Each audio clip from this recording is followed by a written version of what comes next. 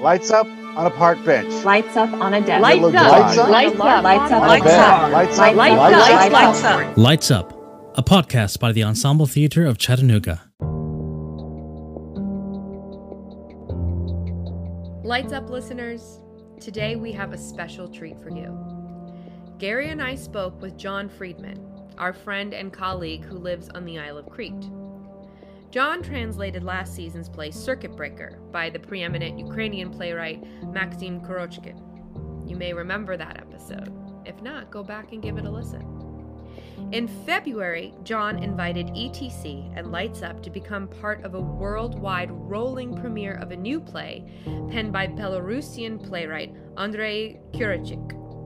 This play, Insulted Belarus, has been performed over 190 times around the world and 43 times in the United States. It has been translated over 25 times into 23 different languages, all in the last 9 months. Why is it so important? Let's start with a brief timeline. In June and July of 2020, protests break out in Belarus over the arrest and jailing of 3 opposition candidates to the current president, Alexander Lukashenko. Lukashenko has placed these opposition candidates in jail to ensure himself a victory in the upcoming election.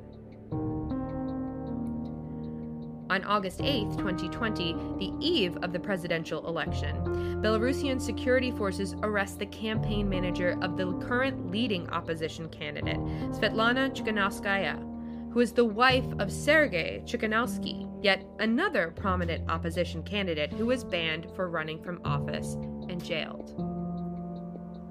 On August 9, 2020, citizens of Belarus head to the polls to elect the country's president. Lukashenko is chiefly challenged by Tikhanovskaya.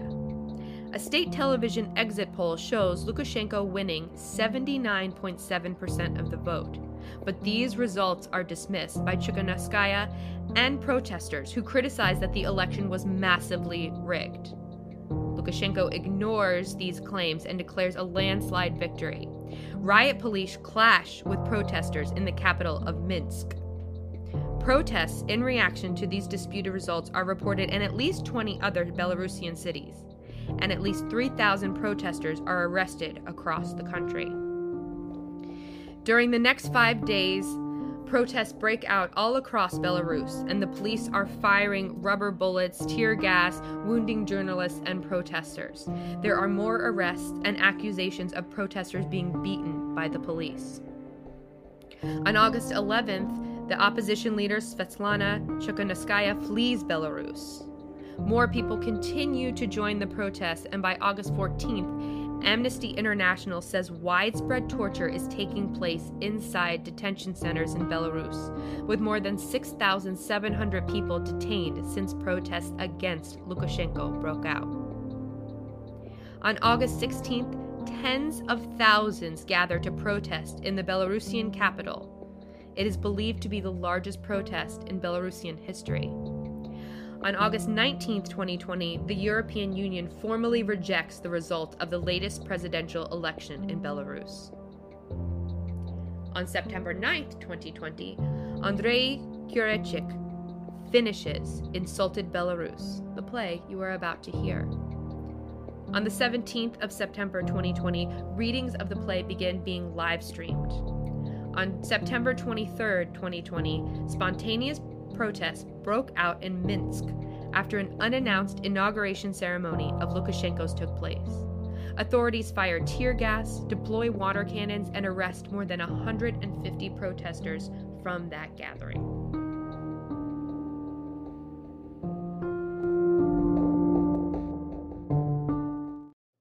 Hey, everybody. It's Gary, the producer for Lights Up, Ensemble Theatre of Chattanooga's new podcast for playwrights, performers, and patrons of theater. I wanted to see if you've heard about Anchor. Anchor, the platform that's hosting our podcast. If you haven't heard about Anchor yet, well, I am happy to be the first to tell you about it. It is free. Free. That's right, free. There are creation tools that allow you to record and edit your podcast right from your computer or your phone. And Anchor will distribute the podcast that you create so it can be heard on Spotify, Apple Podcasts, or wherever else you get your podcasts from. And you know what else?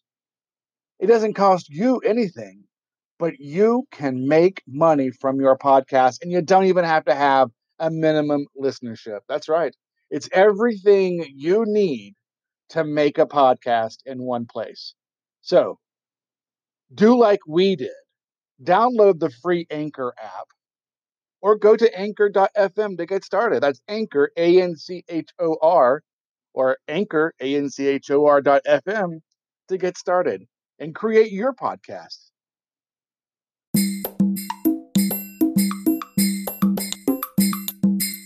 I was curious if you could just catch everybody up to speed on the conflict that's going on over in Belarus and sort of how you got involved with it.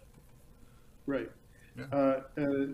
It came about because of an election on August 9 of last fall, August 9, 2020. And there was like a day or two left for candidates to register to run against him. And Tikhanovsky, Sergei Tikhanovsky's wife, Svetlana Tikhanovskaya, said, I'm going to run in place of my husband. We've got all the signatures. I'm just gonna put my own name in. We've got all the signatures. I'm just gonna put my name in there. And Lukashenko thought nothing of it. He just housewife. Who's she? Nobody knows who she is. Nobody's ever heard of her. She's just this guy's wife. She sits at home with the kids. I'm doing a little bit of Lukashenko for you. And he's thinking, yeah. He says, we throw all these guys. Who cares about her? That's not going to be any problem. Well, cutting to the chase, she starts drawing, rock star crowds. She joins together with representatives of two other candidates that are in prison, and they're all women. So there's these three women leading this protest movement through the summer and into the late summer last year. And they start drawing unbelievable crowds. And Lukashenko was stuck. He had allowed it. It was all legit. He's a dictator. Yeah, he kills people. Yeah, he throws people in prison. But even dictators, sometimes have their hands tied. And he was, he had allowed this. He was stuck. And anyway, who cares? He's going to falsify the election anyway. So who gives a damn in the end, right? Election day comes, and by all accounts, Tikhanovskaya got 65-70% of the vote. In some places, like in Minsk, in the big cities, 80-90%. Lukashenko got very, very little. In some places, as low as 10-13%. And it was very clear that she whumped him. I mean, she beat the hell out of him. Of course, he couldn't allow it. And of course, he announced that he had won with 70% of the vote, 72 or 82. I don't even remember the number now. And people who had been made active throughout the summer by Tikhanovskaya and the other two women she was working with, they immediately went out on the streets in enormous numbers.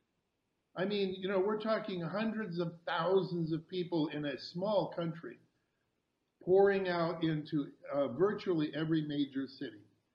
And at first, Lukashenko didn't know what to do, and then he started to crack down. And the more he cracked down, the more people came out. This was going on through August. And the revolution was building steam. He was cracking down. More and more people were coming out. There was torture, people being thrown in prison, just the people were being herded and thrown into a torture prison. and they just kept coming out anyway. I mean, it was an extraordinary, extraordinary thing to see. You don't see this happen in the world very often. It was really, really, really, and the vast majority of a nation stood up and said, no, we're not going to go along with this. Well, I was following it for all kinds of reasons. One of the main reasons being, of course, that, you know, I have worked my whole life in the sphere of Russian culture, and Belarus is right there, right next to Russia. Whatever happens to Lukashenko has a huge impact on what happens to Putin in Russia. So for me, you know, it's not Russia, but it might as well be. It was, for me, it was a professional and personal interest, and I was following it mostly because the Western news people were not following it really.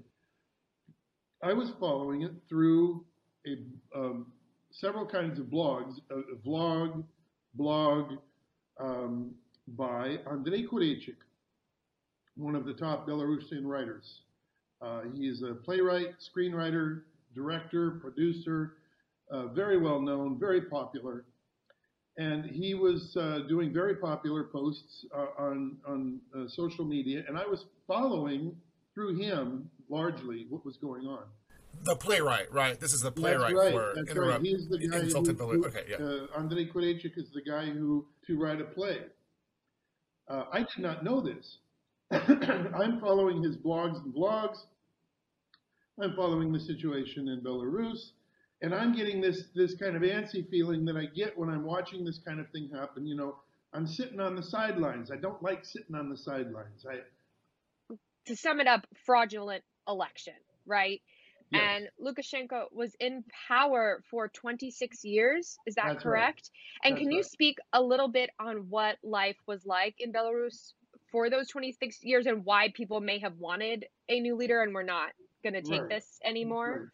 Right. Well, virtually every election, as I said, you know, the opposition figures are all thrown in prison before the election. I mean, that's one sign that things are not good.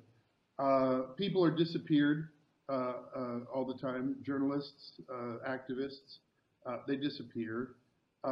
People are harassed, tortured, killed. Perhaps not in enormous numbers. But, you know, when you start talking about torture, murder, prison, you know, you don't have to put the numbers up very high to realize, you know, this is not a good government. Right. The famous Free Theater of Minsk was driven out of the country.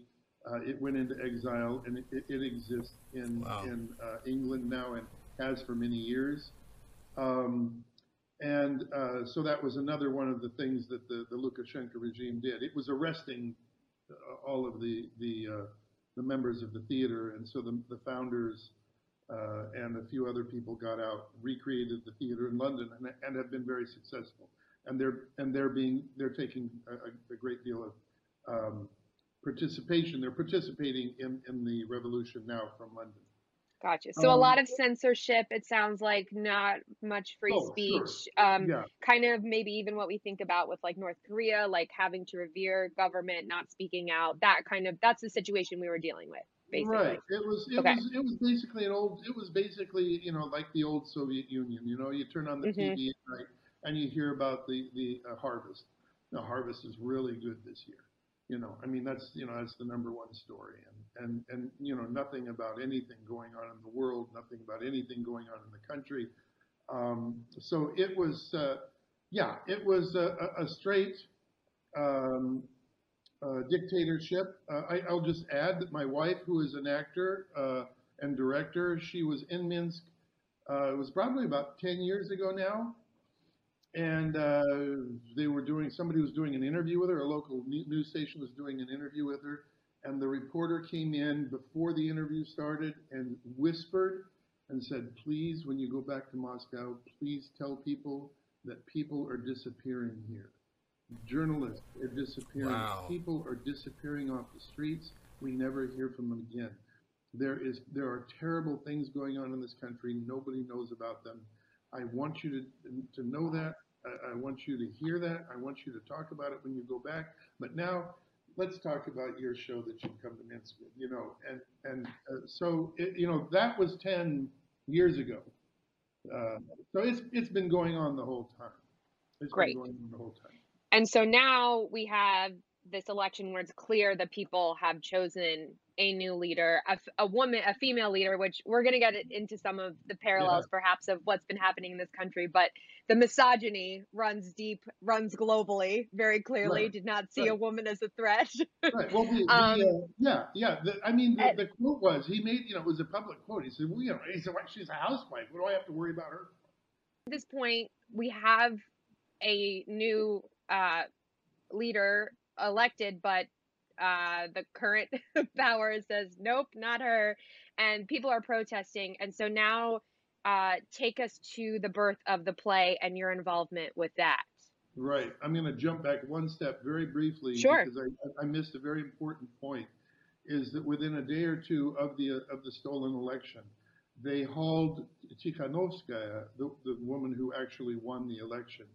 The Belarus KGB hauled her into their offices and gave her the choice of leaving the country quietly, admitting that she lost the election and leaving the country quietly, or terrible things were going to happen. Nobody knows what those terrible things are. The terrible things that are mentioned in the play, I do believe those are creative license. I don't think that the removal of a testicle. I don't think that is proven that was said to her, but it doesn't matter. Terrible things were said to her. I remember, I believe hearing that there were threats against her children, that her children would not ever see adulthood. And that doesn't surprise me. So she left. She quietly left. She let them deport her that day, and so she's now out of the country. And so Lukashenko is now fighting not against her, but against her supporters. And Andrei is writing this play. I don't know about that. But as I said, I want to get involved somehow. I want to bring what is going on to the attention of the world, because I'm watching CNN. I'm watching everybody. There's no news. Well, I could probably get American Theater Magazine to run a piece on the impact of the revolution on Belarusian theater. So I asked Andrei if he would be willing to write an article like that. He said, I'd love to. I wrote to American Theater, wrote the article right then, sent me the article the next morning. I translated it right now.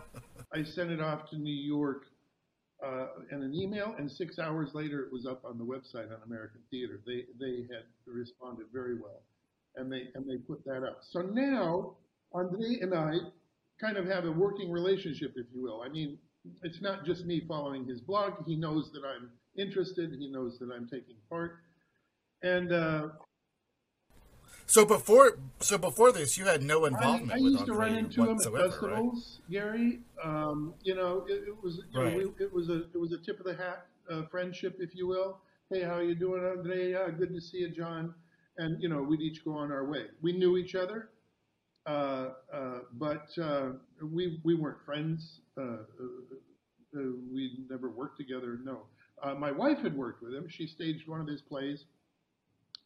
But that was about 10 years ago. But I had not. We knew of each other, and that was it. And so, yeah. So it happens on September 9th, and I remember it because the time was recorded on Messenger when it came in, when the note from Andrei came in. It was at 3:15. It was at 3:15 in the afternoon. I got an email from Andrei saying, "I've just finished a play. I wonder if you might be interested in translating it, and if you could get a few readings organized in the West." Well, I didn't even read the play. I mean, I knew this was important. I'd been following. I was inside the topic. I was inside of it, and I knew that this was going to be important. And I wanted to act now. So I immediately sent off 10 emails, 6 emails. I sent off 6 emails to old colleagues in England, Ireland, the U.S., and within 10 minutes, all 6 had written back and said, we want to do a reading of this play. And I go, oh boy, okay, now I've got to sit down and translate the thing. And everybody's sitting there, well, they're ready to do it. They want to do it. I've got to translate it. It's not an easy play to do. There's a lot of Belarusian slang in it. There's a lot of mixed languages. There's a lot of things that you can't do in a Western play anymore. There's a lot of slurs, and it's tough. And so I did a first draft, which was a very bad draft. It was very rough. It was all first choice stuff. It was all first choice stuff. And what I usually do when I translate is I do something, set it aside for 2 weeks, come back to it, work on it, set it aside for another 2 weeks, come back to it. I let things percolate. I let my mind, come at it from a different angle. I let the play kind of sit there and percolate on its own. I didn't have the chance to do that this time. I just had to get this thing out there. So I sent, it took 3 days to translate the play. And by the time I sent it out, I was sending out 20 copies to 20 theaters, not the 6 original. By that time, 14 more people had come on board. To make a long story short, because you could play this game forever. By August, we had about 80 readings. By October, the end of October, we had about 80 readings in 6 or 7 countries. We currently have, we've been doing it now for 9 months. We currently have approximately 125 readings in 30 countries, in 21 different languages, 23 different translations, Polish and Hungarian, and actually we just have another one now. Spanish, we have 2 translations into these languages. It has been extraordinarily successful. There have been I call events, because there's so much more than readings that go on with this thing. People have been organizing conferences and webinars and seminars and doing interviews and publishing. 10 of the translations have been published. There have been publications. And so I also count events, anything that, like any event that happens in connection with the readings of this play, I count. And we have over 190 events, 125 readings, 30 countries, blah, blah, blah. So Andrei must be very pleased. It sounds like you kind of spearheaded this for pushing it out to other countries. What's the ripple back been to him? We did this together, we've worked pretty much independently. We don't sit and coordinate. It's I just do everything I can. He does everything he can. The first few readings were done in Ukraine. He organized all of those. He has a lot of colleagues in Ukraine. And then once the U.S. started doing stuff, I had organized most of the U.S. We've had, you guys are going to be the 44th, I believe, reading in the U.S. There had been 43 up to now, and exciting. You guys are going to be the 44th. That Henry Aaron's number, that's a good number. A good number. So we both followed the leads that we have. Then the cool thing started happening is that people started contacting us. Somebody heard from somebody else, we hear you have a play, we'd like, we've heard it's really interesting, could you send it? Or somebody sent me a copy of the play and we love it, can we do a reading?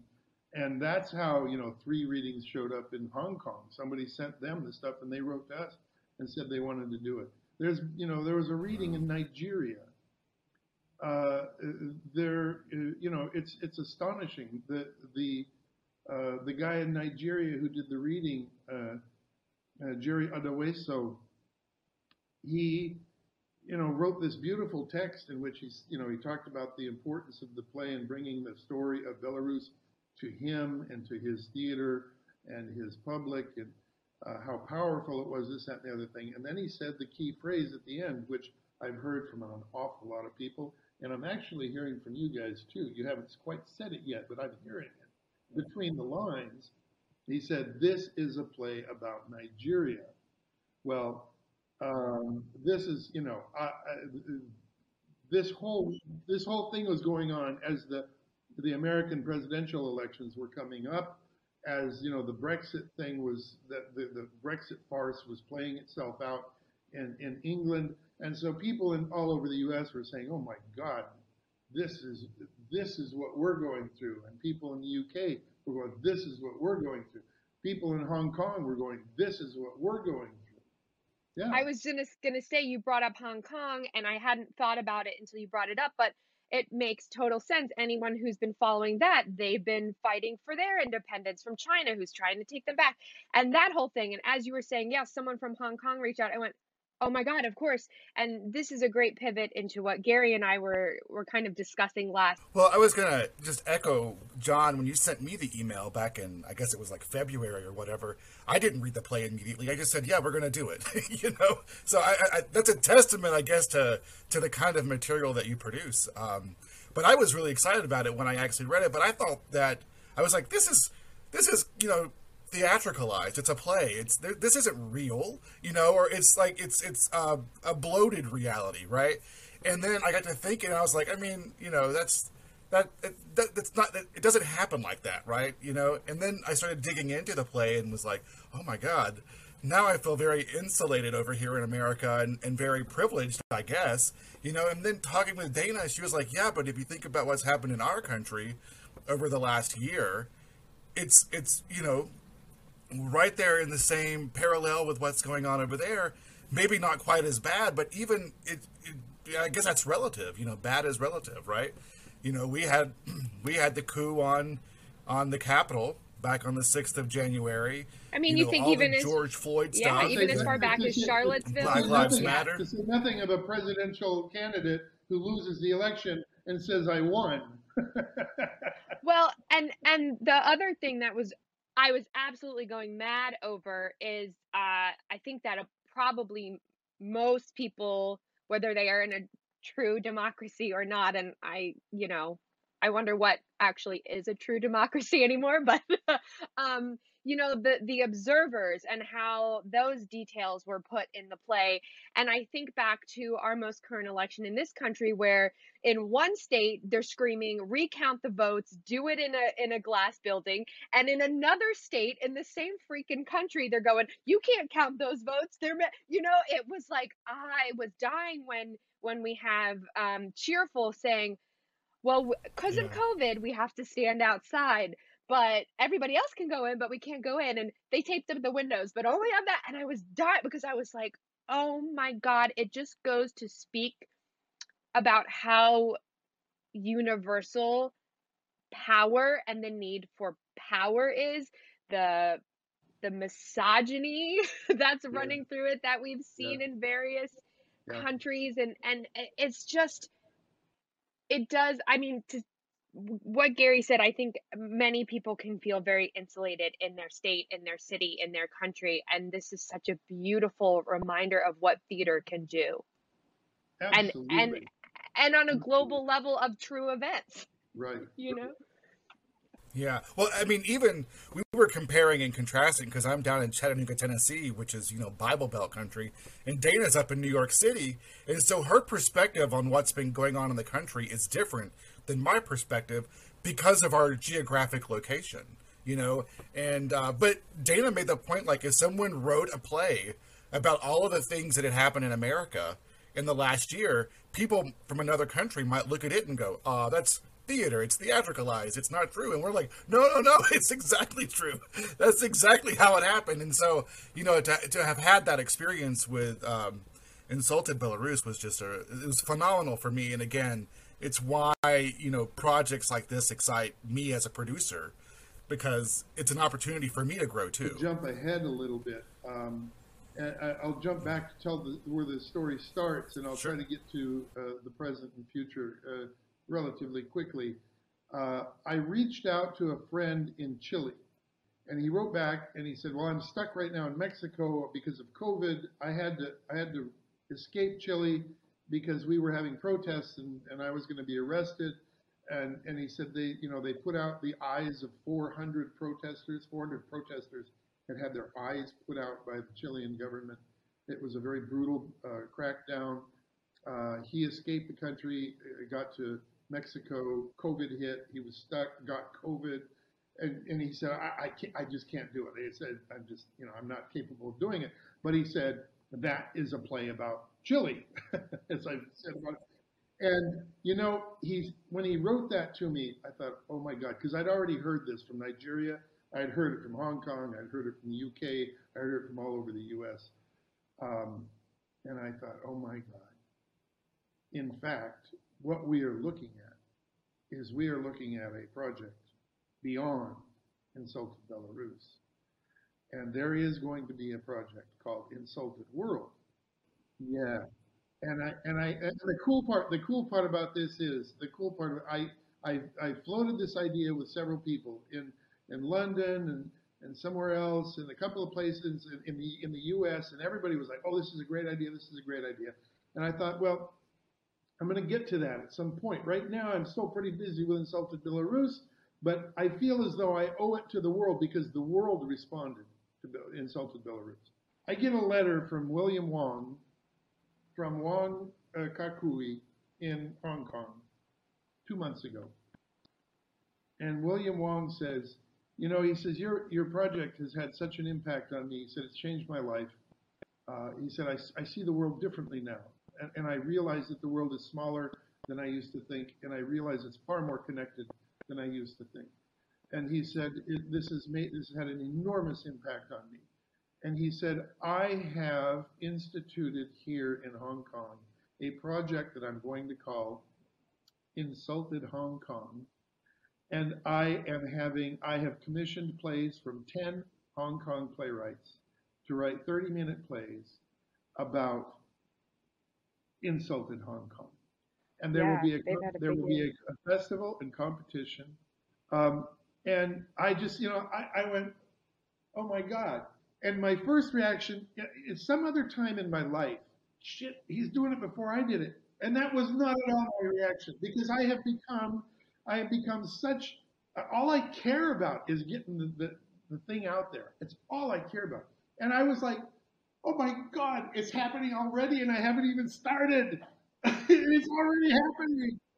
And That's and amazing. he's going to be That doing is so this amazing. in July, I believe. And so, Gary, you're going to get some Insulted Hong Kong plays, and because I can't wait. I can't wait. Yeah, there's been a lot going on over there. Yes. Yeah, and I'm also going to use that. I'm going to use that to start getting people to think about writing. Insulted Portland. In the U.S., it's going to have to be at least by state, if not by city. Yep. Some countries can do one per country. Yeah. The U.S. is going to require one per state or per city. So you're going to have Insulted, Portland, Per city, yeah. Insulted Nigeria, Insulted Hong Kong, and of New course York, it's not going to have the response that Insulted Belarus has had. That was an extraordinary, unbelievable, virtually impossible thing that happened, and I can talk about it briefly in a minute, and I will. It's worth it if we still have the time. But even if we can get, to go back to Andre's original idea, a few readings in the West, if we can get a few readings of Insulted Hong Kong plays, a few readings of Insulted Chile, if I can get my friend to write his own play, Insulted Chile, and we can get a few readings, translations and readings, then you have this whole.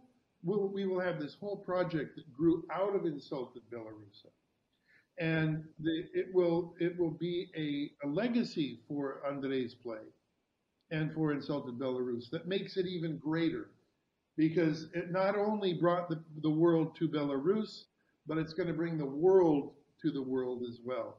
So I'm not megalomaniac, but it's true that there is a really big project hiding in all of this. Do you have an Insulted Venezuela? Because No, they've we had don't. some shit going on. I wonder if Moises would write something. If Um, you have connections with people, you know, I do want to start putting this together in terms of, you know, kind of a philosophy. I want to have a brief philosophy. I want to have a brief explanation of the project. I don't want to just jump into it the way I did with Insult to Belarus. And the project, you know, the project ran me. It ran us. Andre and I did not run this project. This baby, yeah. you know, it just took off, and we were just Yeah. we were just hanging on, you know, just the best we could hang on. Right. Well, it's fascinating what you said about William over in Hong Kong, because one of the things that I was thinking about this, you know, I do sometimes feel like, I know myself anyway, I isolate myself from current events, especially in other countries, because it's just so far removed from who I am, you know, from where I am, that I have so much on my mind to worry about besides that. And then to hear him say that it's made me realize the world is so much smaller than I thought it was, I'm having the same experience. Because I'm going, gosh, I feel a little guilty for not knowing exactly what was going on. And then as I read this, all I want to do is learn more about it. You know, I want to follow the story. I want to, and now I want to be a part of this movement. And that's just exciting. Well, that's we will really definitely exciting, be talking about that, because you're one of the people that I'm thinking of in terms of, you know, organizing companies, if you will. There's been several people. There's a woman at the University of Illinois who, like many people, and this is not hyperbole. This is I actually get these emails. Again, you have changed my life. You and your project have changed my life. I do not look at the world the way I used to.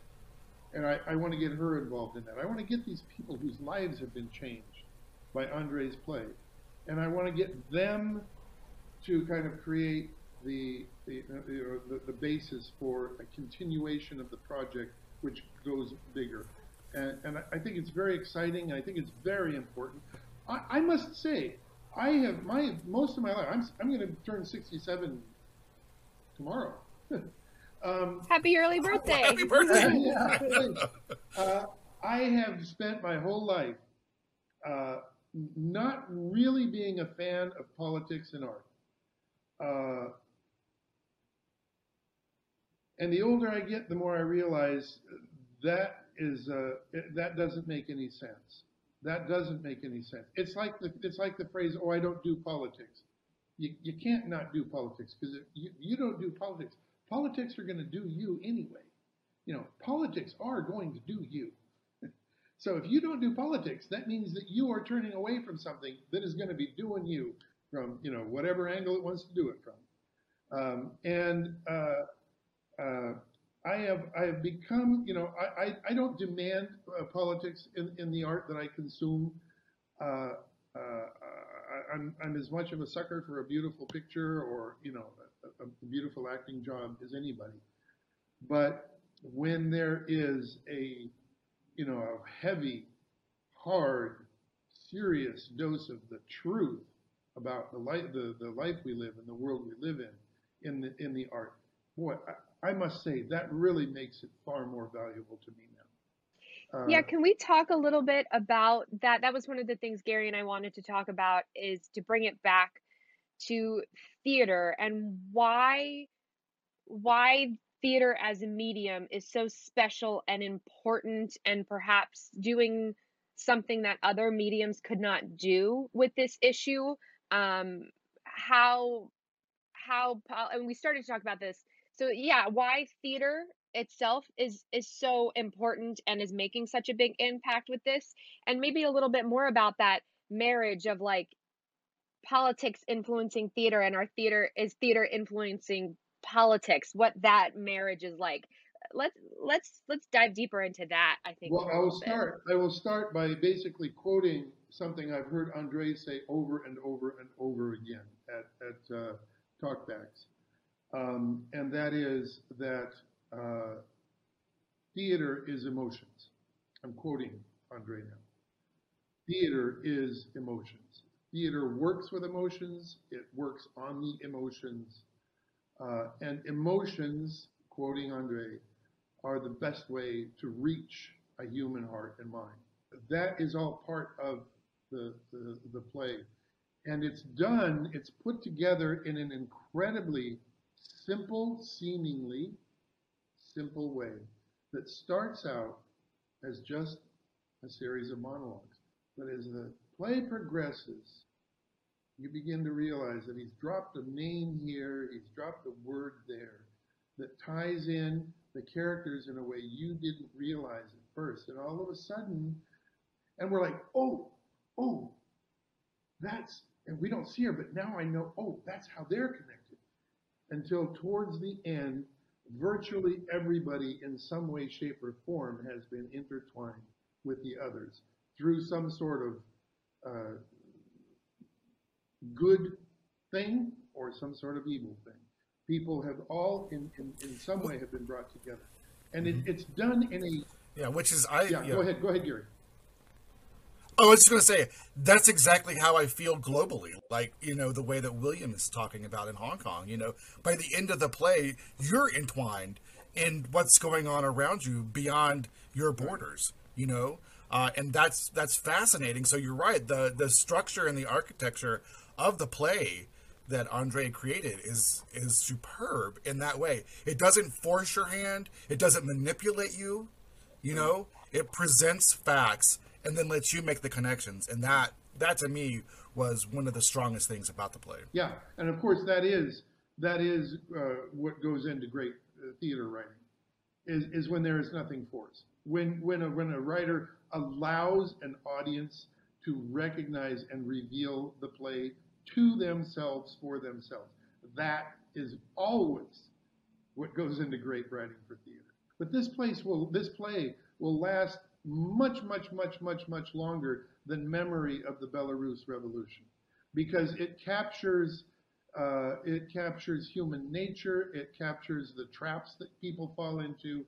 It captures the traps that politics grab us in, and it does all of that in this way that is relatively simple. It's actually there waiting for you to come eat out of its hands, but you have to pick your way through all of the stuff to get to the end. And by the time you get to the end, you're going, wow, I'm really proud of myself. You're patting yourself on the back for having done such a good job of following what this guy did. And of course, as a playwright, he has led you, step after step after step. It's a masterful job of writing. Oh, no, this is like, yeah. It is. It's a great. His contribution to what this is. His part of the contribution to this project and this play is palpable, yet not overwhelming. So that as a director or an actor, you come in and you get to explore it even further without damaging the story. And again, that's just a testament to strong, powerful writing. It just humanizes these intangibles of politics and power and foreign names and countries and whatnot. And then you're left with, as you said, people, the audience patting themselves on the back, and those people who say, I don't do politics.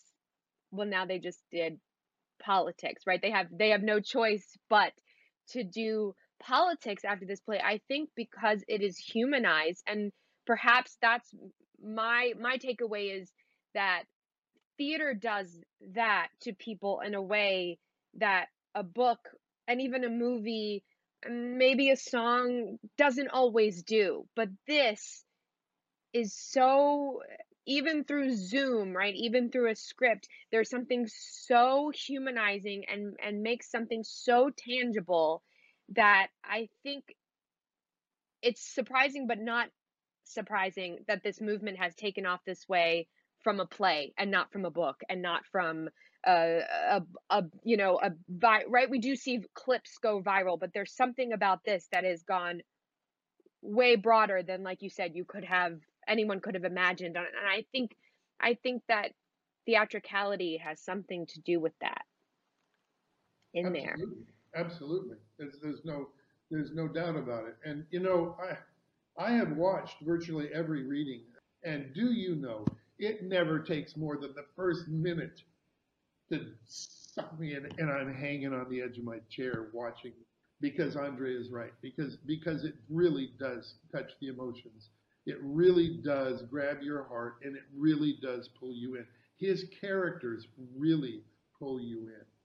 You know, you feel for them. You hear their pain. You hear their worries. You start to tremble as they begin to tremble at what might happen. And there has not been a single reading that has not made me cry. Every single reading has, at one point, has put me over the emotional edge because it's such an emotional place, and it's almost always different places. This is one of the things about great plays. You know, little bits and pieces can all of a sudden become the most important thing. Can become the essence of. I don't think. I mean, of course, that phrase "Give me back my daughter" is a very strong phrase. It's a very strong moment in the play. You realize that that essentially is the play. Give me back my daughter. Give me back my children. Give me back my son. Give me back my country. Give me back my daughter. Give me back my parents. Whoever has been stolen, whoever has been tortured, whoever has been murdered, whoever has been disappeared. Give me back my daughter. And that becomes the whole plea of the whole play. And it is incredibly powerful. Yeah. Wow. John, we have about 10 minutes left, and I think there's probably two topics that Gary and I wanted to try and hit on. One was if you could give us an update on Andre. What is is the safety of him and his family? How is everything with him? Where are we with that? If you could tell us about that. And then I'm sure there are a couple little moments in the play. Hopefully all of our listeners do some research, but I'd love to kind of fact check or ask if this was dramatized or real for a couple moments. If we could do that in these last few moments that we have you. Right. Andre is safe. His middle son or eldest son, I'm not really sure, to be honest with you. He's 13 or 14 years old. This son is with him and safe in Slovakia. There were Slovakian scholars and diplomats went to extraordinary lengths to get him permission to stay in Slovakia, to give him a job so that he had something to live on, got him an apartment, and they went really overboard and gave him a tremendous amount of help. He was very close. My understanding is he was very close to getting his wife and other 4 children. He has 5 children. There have been 2 marriages, so there's 5 kids from a couple of marriages, but they're all his kids. They were on the verge of getting them out when this insane hijacking of the journalist, the blogger, what they call the blogger, he's a journalist, took place, and he was forced into Minsk, and they've been torturing him ever since. Yeah, I was reading about that and the sort of like forced confession that they made him do in front of his colleagues, and they all walked out because they were like, "This is ridiculous." Right. With the torture marks on his hand and on his neck. Yeah. So that completely, my understanding is that completely destroyed all of the progress that had been made. They were coming close to getting permission for Andre's family to leave. His children have been targets at school. Teachers are accusing them of being the children of a traitor. His father is getting calls from the KGB. His family is not in a good place in Minsk. And Andre does not share daily information like that with me, and I don't ask him.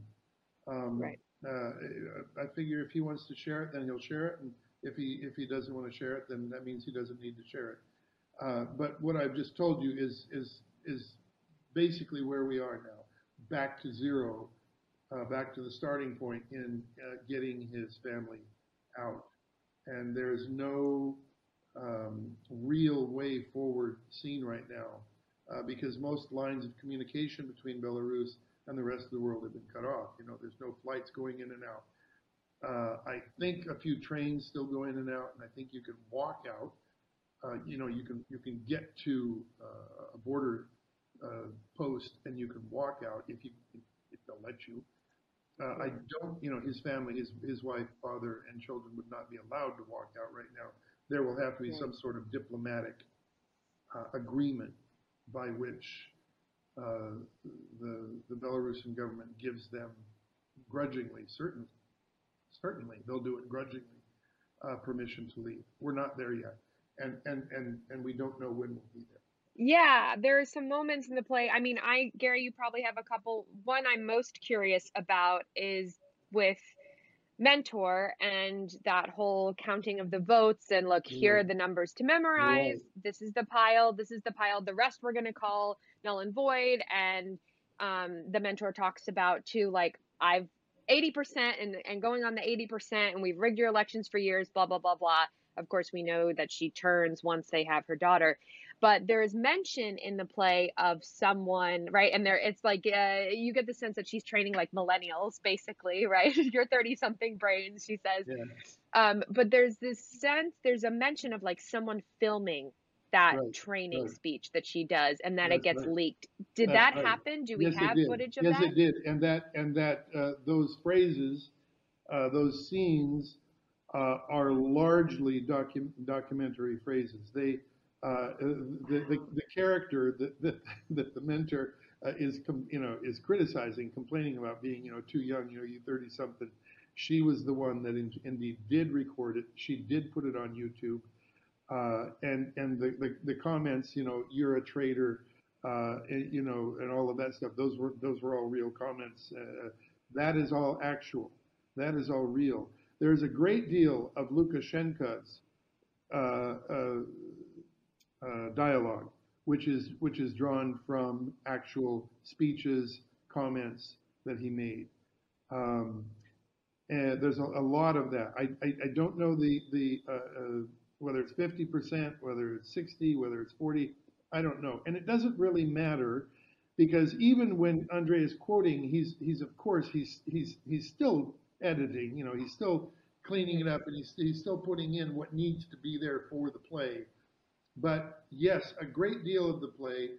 I've heard Andrei say, different things, but I feel safe in quoting him and saying that about half of the play is from actual comments that people have made. The comments by Tikhanovskaya are largely things that she actually said. The comments by Lukashenko, the dialogue of Lukashenko, is largely stuff that he has said.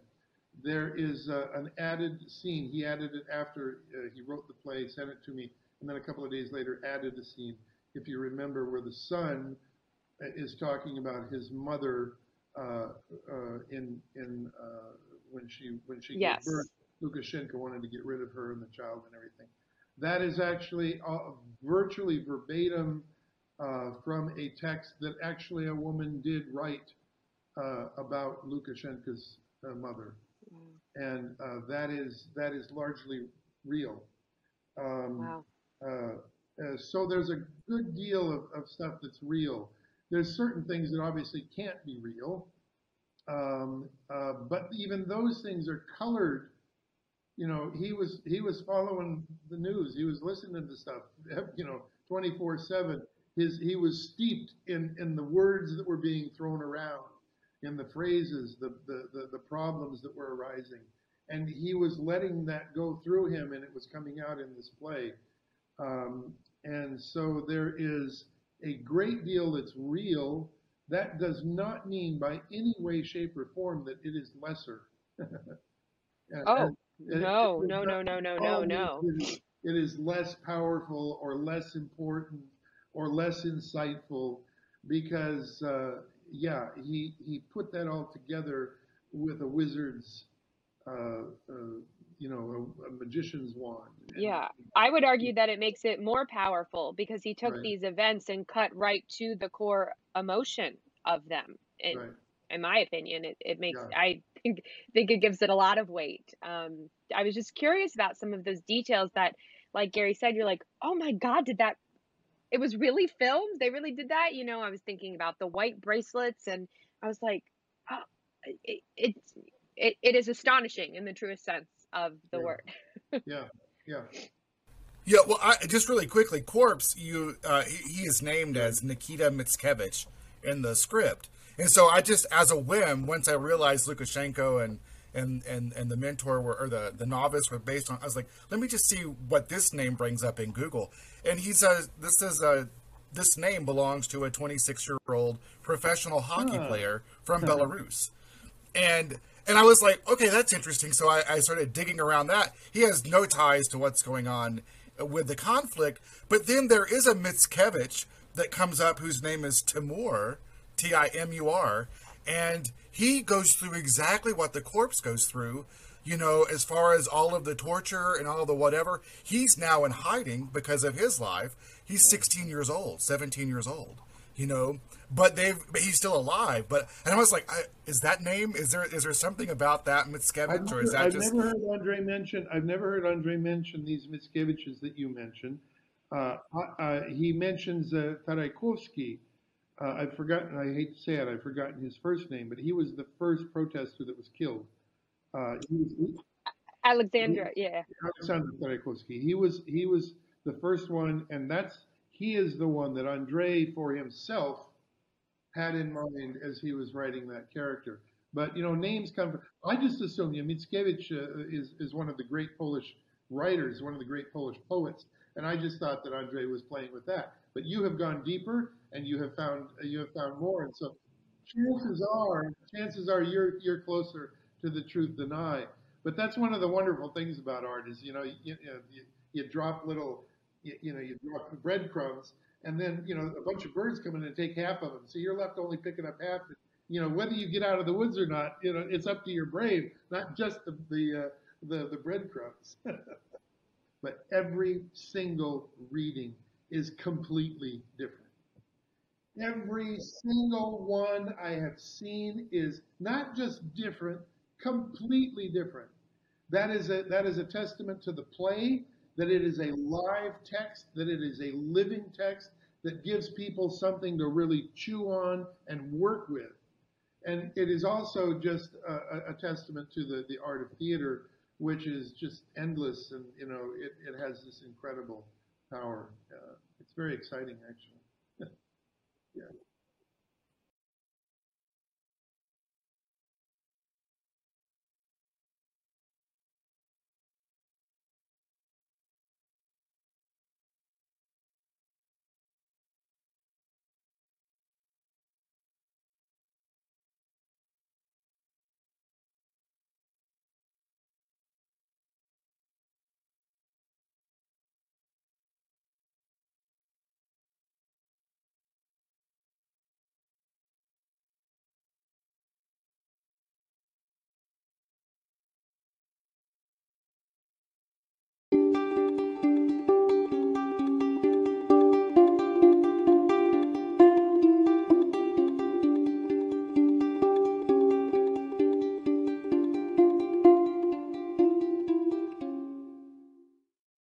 Tune in on June 22nd to hear the first act of Insulted Belarus by Andrei Kuryachik, translated by John Friedman and performed by the Ensemble Theater of Chattanooga. On June 24th, Act 2 will be available. Regularly scheduled programming for Lights Up will start back on June 28th with Black, White, and Red All Over by Daniel Perlman. Lights Up is a podcast produced by the Ensemble Theater of Chattanooga, a 501c3 nonprofit independent theater company located in Southeast Tennessee. Lights Up is hosted by Christy Gallo and Dana Colagiovanni. Sound by Eric Red Wyatt. Graphics by Jamie Goodnight. And Casey Keelan as the associate producer.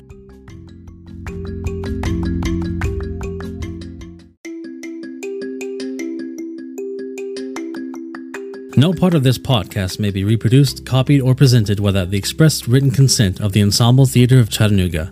The plays presented on this podcast are protected by all national and international copyright laws. If you are interested in producing any of the plays featured on Lights Up, contact us and we will get you in touch with the playwright. If you would like your play considered for a future episode or would like to be an actor or reader, please shoot us a message at lightsup@ensembletheaterofchattanooga.com. As a nonprofit, ETC relies on donations and the goodwill of patrons and supporters like you. If you would like to make a one-time donation to ETC, please visit our website for details. Or you can become a monthly subscriber on Patreon and get access to exclusive content. You can also support us by giving us a like and rating this podcast. Lights Up is hosted by Anchor, a Spotify company, the easiest way to make a podcast.